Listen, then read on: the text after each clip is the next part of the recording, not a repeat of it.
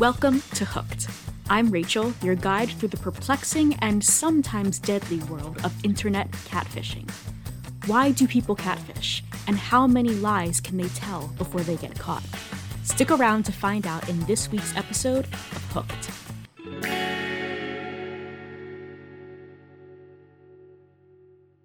In January 2018, 29-year-old Norwegian native Cecilia Fjellje was living in London, where she was both earning a graduate degree and working full-time as a user experience designer. Despite being busy, Cecilia's life was well-organized and manageable, and she figured she could add dating to the mix. So, like many other people in 2018, she signed up for Tinder. She wasn't on the app long before she matched up with Simon Leviev. Simon was a handsome 20-something with short dark hair, round glasses, and a snappy wardrobe. He told Cecilia that while he was from Israel, he spent most of his time now traveling from country to country every few days. Why? Oh, he was just the CEO of LLD Diamonds and the son of billionaire businessman Leviev. His Tinder profile certainly sold this. Simon's pictures all showed him sitting in nice cars, aboard a private jet, always well-dressed in designer clothes and accessories. Cecilia and her match started talking on Tinder, then moved to WhatsApp. Every morning, Simon would text Cecilia good morning and wished her a good night every evening, with lots of chatting back and forth in between. Finally, a few weeks after their first contact, Simon told Cecilia that he was going to be in London for business, but only briefly. So if she wanted to meet up with him in person, they'd have to do it in the next day or two. Excited, Cecilia agreed, and they met in the lobby of the Four Seasons where Simon was staying. It wasn't a serious date, just coffee, but it went well. Cecilia felt a connection with Simon, and most importantly, he was the guy in the pictures and clearly had the money he claimed to have, because he invited Cecilia to come with him to Bulgaria that night. Cecilia was kind of thrown off by this offer, as anyone would be, and said that she couldn't because she had to work on her dissertation. Simon said that she could work on the plane, his private one. Cecilia agreed and said she'd go. Simon introduced her to his team, a bodyguard, a secretary, and his business partner. And then off they went to Bulgaria, with Simon promising he'd have her back in London safe and sound the next day. There's video footage of Cecilia and Simon on the plane that night, with Cecilia kissing his cheek. Around 10 p.m., the group landed and went right to the Hilton, where perhaps some adult activities took place. And just as he promised, the next day, Cecilia was on a plane to London, while Simon flew to yet another country. As their relationship progressed, Cecilia just assumed Simon was seeing other women. She had no proof of this, but what else would a young, jet-setting businessman be doing in his spare time? Simon wasn't really the type to sit around reading a book, and Cecilia wasn't going to hold it against him if he wanted to spoil another woman for the night. He was equally generous with her, and all that mattered to Cecilia was that he answered all her texts within a reasonable amount of time. Simon did that and more. He kept up a constant conversation with Cecilia and sent video and audio messages as well. 2 weeks after their first date, Simon flew into London to visit her. Soon after, Cecilia was disappointed that Simon couldn't make her 30th birthday party, but the day of, he sent her 100 red roses and chocolate. After a month of dating, Simon was referring to Cecilia as his future wife, and they agreed that Cecilia would start looking for a London apartment for the two of them. She sent Simon video after video of all the luxury flats she was touring so he could see them too. He said he couldn't come back to London for a while, though, because of threats against him. These kind of threats, he said, were pretty standard when one was in the diamond business. But when Simon heard that Cecilia was in Oslo for a work conference, he flew there for just a few hours to see her. Cecilia was touched.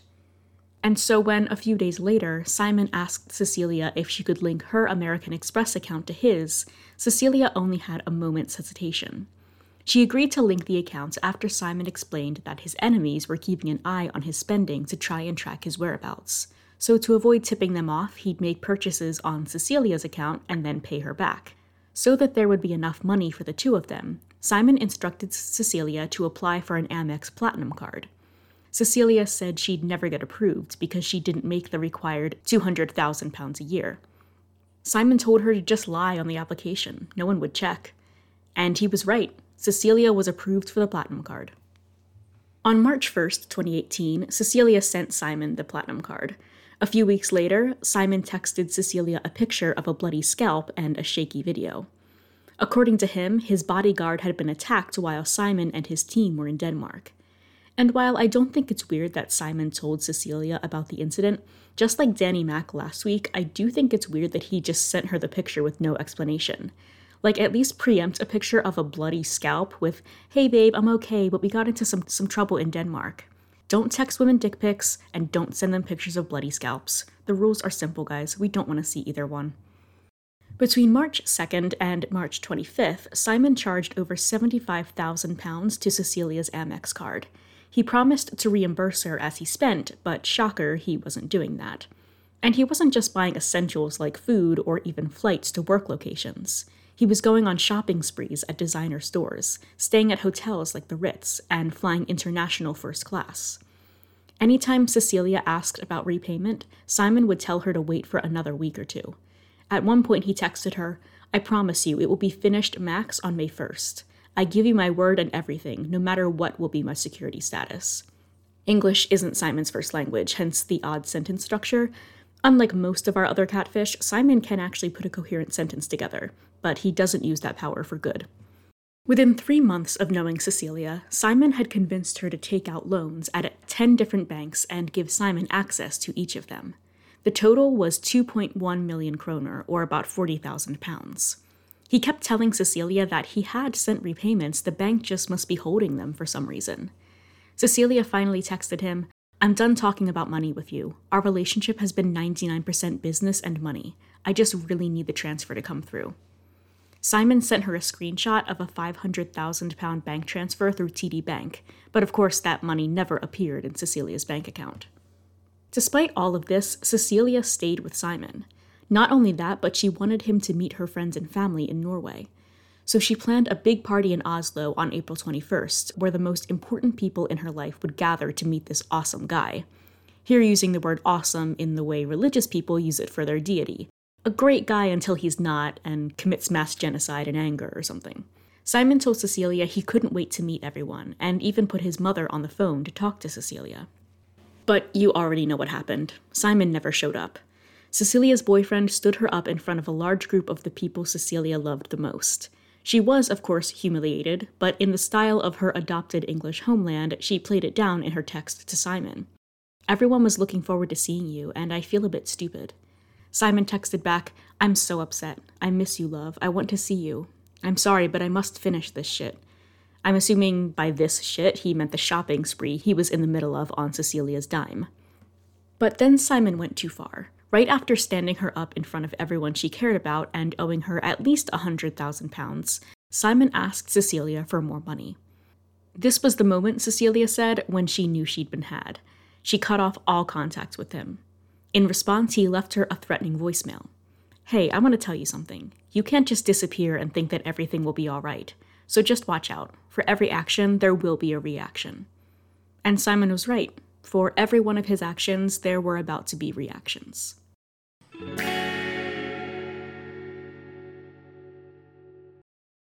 In early May, Cecilia was slowly coming to terms with how deeply in debt she was because of Simon, and was wondering how she was supposed to support herself while also paying back hundreds of thousands of pounds across a dozen bank loans. Around this time, people from American Express tracked Celia down at her office in London. To her surprise, it was not to shake all the money out of her pockets cartoon style. Instead, they told her that American Express had an open investigation on Simon, and Cecilia wasn't the only one who had reported him for stealing her money. In fact, she was one of 5 women who had contacted the bank. Encouraged by the presence of an investigation, Cecilia reported Simon's crimes to both the Norwegian and British police. Neither of them cared much. Through the American Express contact, Cecilia learned that Simon Leviev wasn't actually Simon Leviev. He had been born Shimon Hayat in a suburb of Tel Aviv and was no relation to the billionaire Lev Leviev. In fact, over the years, the real Leviev had heard of this mysterious son he had and pressed charges against Simon. We're going to keep calling him Simon because he did eventually legally change his name. The town Simon had grown up in was a poor ultra-Orthodox community where Simon's father was a rabbi.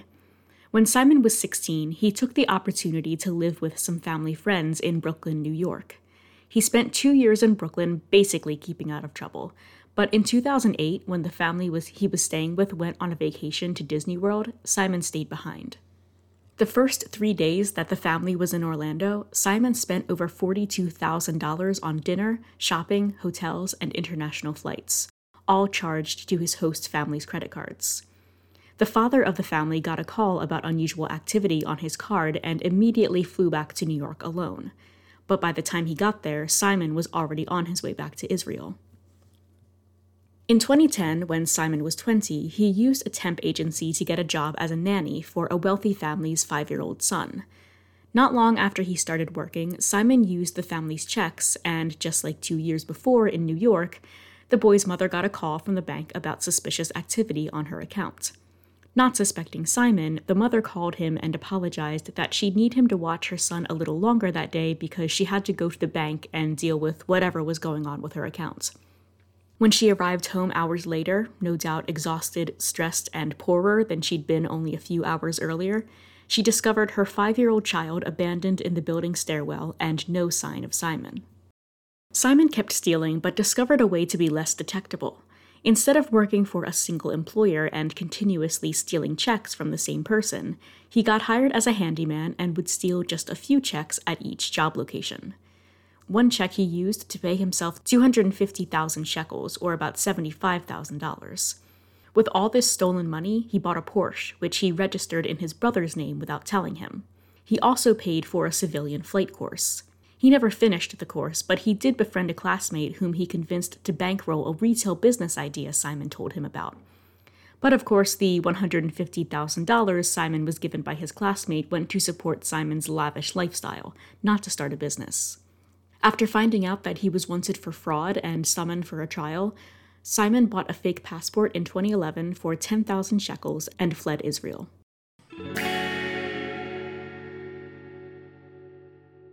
It was sometime between 2011 and 2013 that Simon legally changed his name and hatched his Tinder scheme. This was also the time he put together that team that Cecilia met on her first date with Simon. Looking back, Cecilia is certain they knew exactly what Simon was up to. How could they not? Ironically, it was the presence of Simon's team that had made her feel comfortable flying to Bulgaria with him on a whim. Surely 3 people wouldn't stand by if this man decided to harm her, right? After he left Israel, Simon settled in Finland and swindled several Scandinavian women out of hundreds of thousands of euros. But in 2015, he was arrested by Finnish police and served 2 years in prison for his theft while in the country. Then, immediately after being released in Finland, he was extradited to Israel. But he wasn't there for long. His brother and a friend posted bail, and he fled Israel yet again, matching with Cecilia soon after. The number of women Simon conned is unknown, but the women were from Norway, Finland, and Sweden, among other places. One of his victims, a Finnish woman, lost almost 50,000 euros to Simon, all of her savings, and now struggles to support her young daughter on her own. She told the Times of Israel, "I hope he gets coronavirus. I hope he dies. That's better, so he won't hurt other women. I haven't been able to rebuild my life because of him to this day." Over his years of conning women, Simon would use the funds from one woman to finance the spoiling of another woman, and there really wasn't a downside for him. He always had more than one girlfriend giving him money, and even if or when they caught on and cut him off, it wasn't he that was on the hook for repaying the loans. He just found another woman to fill the empty space. While seeing Cecilia, Simon was also seeing a Swedish woman named Pernilla. She and Cecilia look remarkably alike, with pale skin, platinum blonde hair, and round faces. I only saw a picture of one other victim, but it seems Simon prefers blondes. At least 10,000 pounds of Cecilia's money was used to take Pernilla on a trip to Amsterdam and to the opera. As the investigation went on, Cecilia and Pernilla met, and as tends to happen in these situations, became friends as they bonded over hating the same person. But it wasn't all debt forgiveness by Amex and new besties for Cecilia. When she realized just how much debt she was in, she tried to tell the nearly a dozen banks that it wasn't she who had used the money and she had been the victim of a con. None of them cared. They wanted their money. Even with her mother helping her, Cecilia had no idea how she was going to survive. She started sleeping all the time just so she didn't have to think about her situation and was eventually hospitalized for suicidal thoughts. Before going to the hospital, however, Cecilia contacted the Norwegian tabloid VG. While, at least in America and England, we think of tabloids as trashy clickbait in tangible form, with stories mostly comprised of lies, VG, or at least the specific reporter Cecilia contacted, embarked on a serious, full-scale investigation. Israeli journalist Uri Blau joined forces with the 3 VG reporters, and for 6 months, they traveled to country after country trying to find Simon. Cecilia was the only one of the victims to give an on-camera interview, which you can still find on VG's website, which I'll link in the description. Cecilia and Pranea also gave VG all of their correspondence with Simon. While Cecilia was in the hospital, Pranea was still actively helping VG with their investigation. While she had cut Simon off when she figured out she'd been swindled, for VG, she contacted Simon pretending to have forgiven him and asking him to meet up. She reminded him that he still owed her 50,000 euros, which he had used to buy tickets to Bangkok. He agreed to meet her in Munich. Before their conversation ended, though, Simon warned Pranea, "If you double-cross me, you will pay for it." When the two met in Munich, Pranea kept VG abreast of every location so they could observe and take pictures. Anyone watching the couple would have just assumed they were on a normal date. VG captured pictures of Simon laughing with Pranea. On the date, Simon told Pranea that he couldn't actually give her cash, but he could give her one of his fancy watches, which she could then exchange for money. When back in Oslo, Pranea and the crew of reporters were unsurprised when an appraiser told her that the watch in question was worthless. Uri Blau, the Israeli journalist working with VG, traveled to Simon's parents' house, where he met Simon's mother.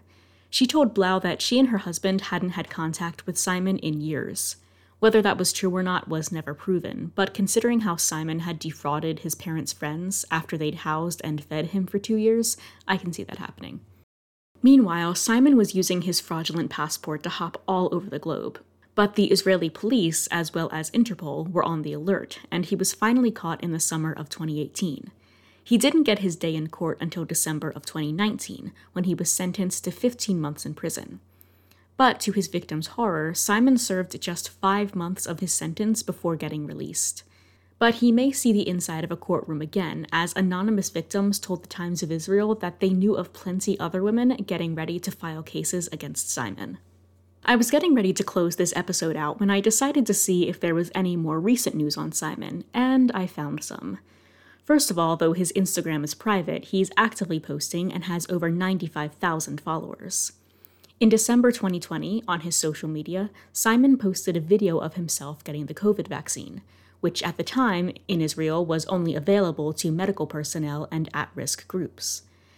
Apparently Simon, back living in his hometown, went to a vaccination center and was turned away because he didn't qualify. He hung around the entrance and inserted himself into a large group of paramedics, pretending to be one of them. Because of him, security was tightened at his local vaccination center. Unfortunately for Simon, he got the Pfizer vaccine, which means since he was caught just after the first vaccine, he may not have been allowed to get his second one. It also may constitute as breaking the rules of his release from prison. But my very favorite part of the swindled vaccine thing is that after he was found out, Simon threatened to sue the medical center. Why? According to Simon, quote, "I am not someone who waits in line or at places. I will not sit and wait 3 to 4 hours. No one can say a word about it." He denied that he had impersonated a healthcare worker, saying, "I have money. I can buy anyone or anything that I want." He was asked if he had, indeed, bribed his way into getting the vaccine, and he said, "Let's say perhaps there was a bug in the computer. This is a third world country, after all." Aside from the whole vaccine debacle, the only other recent news I found regarding Simon is that in 2020, Simon's father, a rabbi, was suspected of defrauding hundreds of millions of shekels from business people in conjunction with Simon. So the apple may not have fallen far from the tree.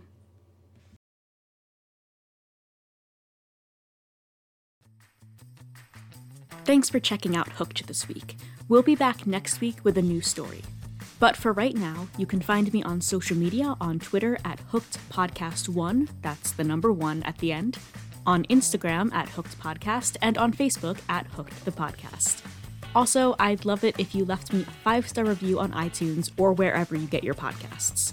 And if you really like what I'm doing, head on over to patreon.com/hookedthepod, where you can get access to early episodes and regularly released bonus episodes. Again, thanks so much for listening, and I'll see you next week.